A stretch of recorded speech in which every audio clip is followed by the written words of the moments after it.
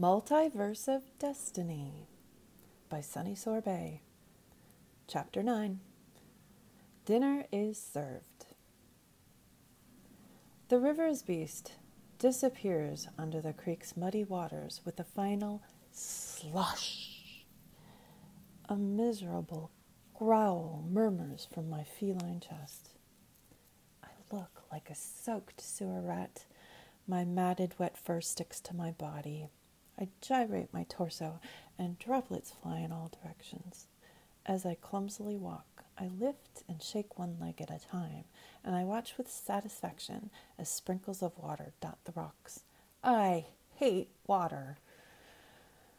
I pace around the underbrush, shaking my little legs and almost falling over as I rock my body to dry myself.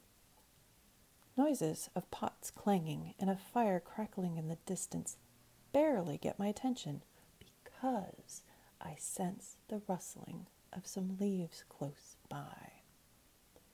I crouch noiselessly. I'm delighted with how well I can see in the dark. The definition of the bushes and leaves of grasses is crisp and sharp. A tiny rat face comes into view a few feet away, and my heart begins to beat faster. I suddenly realize how hungry I am. I want to make this rat mine for dinner. My cat muscles are strained like the tension on a spring about to be released. Every cell in my body is focused on this pursuit. Now is the time. With a sudden burst of energy, I bound forward and pounce on the rat as it scuttles along the ground. My claws dig into its flesh, and my sharp teeth wrap around its little body and snap its neck. I savor the fairest taste of blood on my tongue. Within moments, the rat is swallowed whole.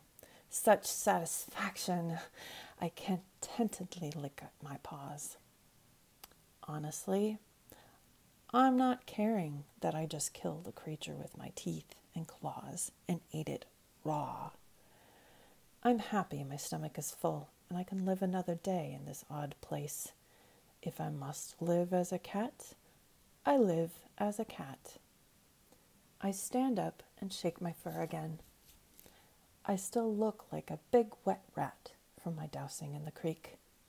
A gentle crackling comes from the sounds of the campfire that the merchant has created upstream.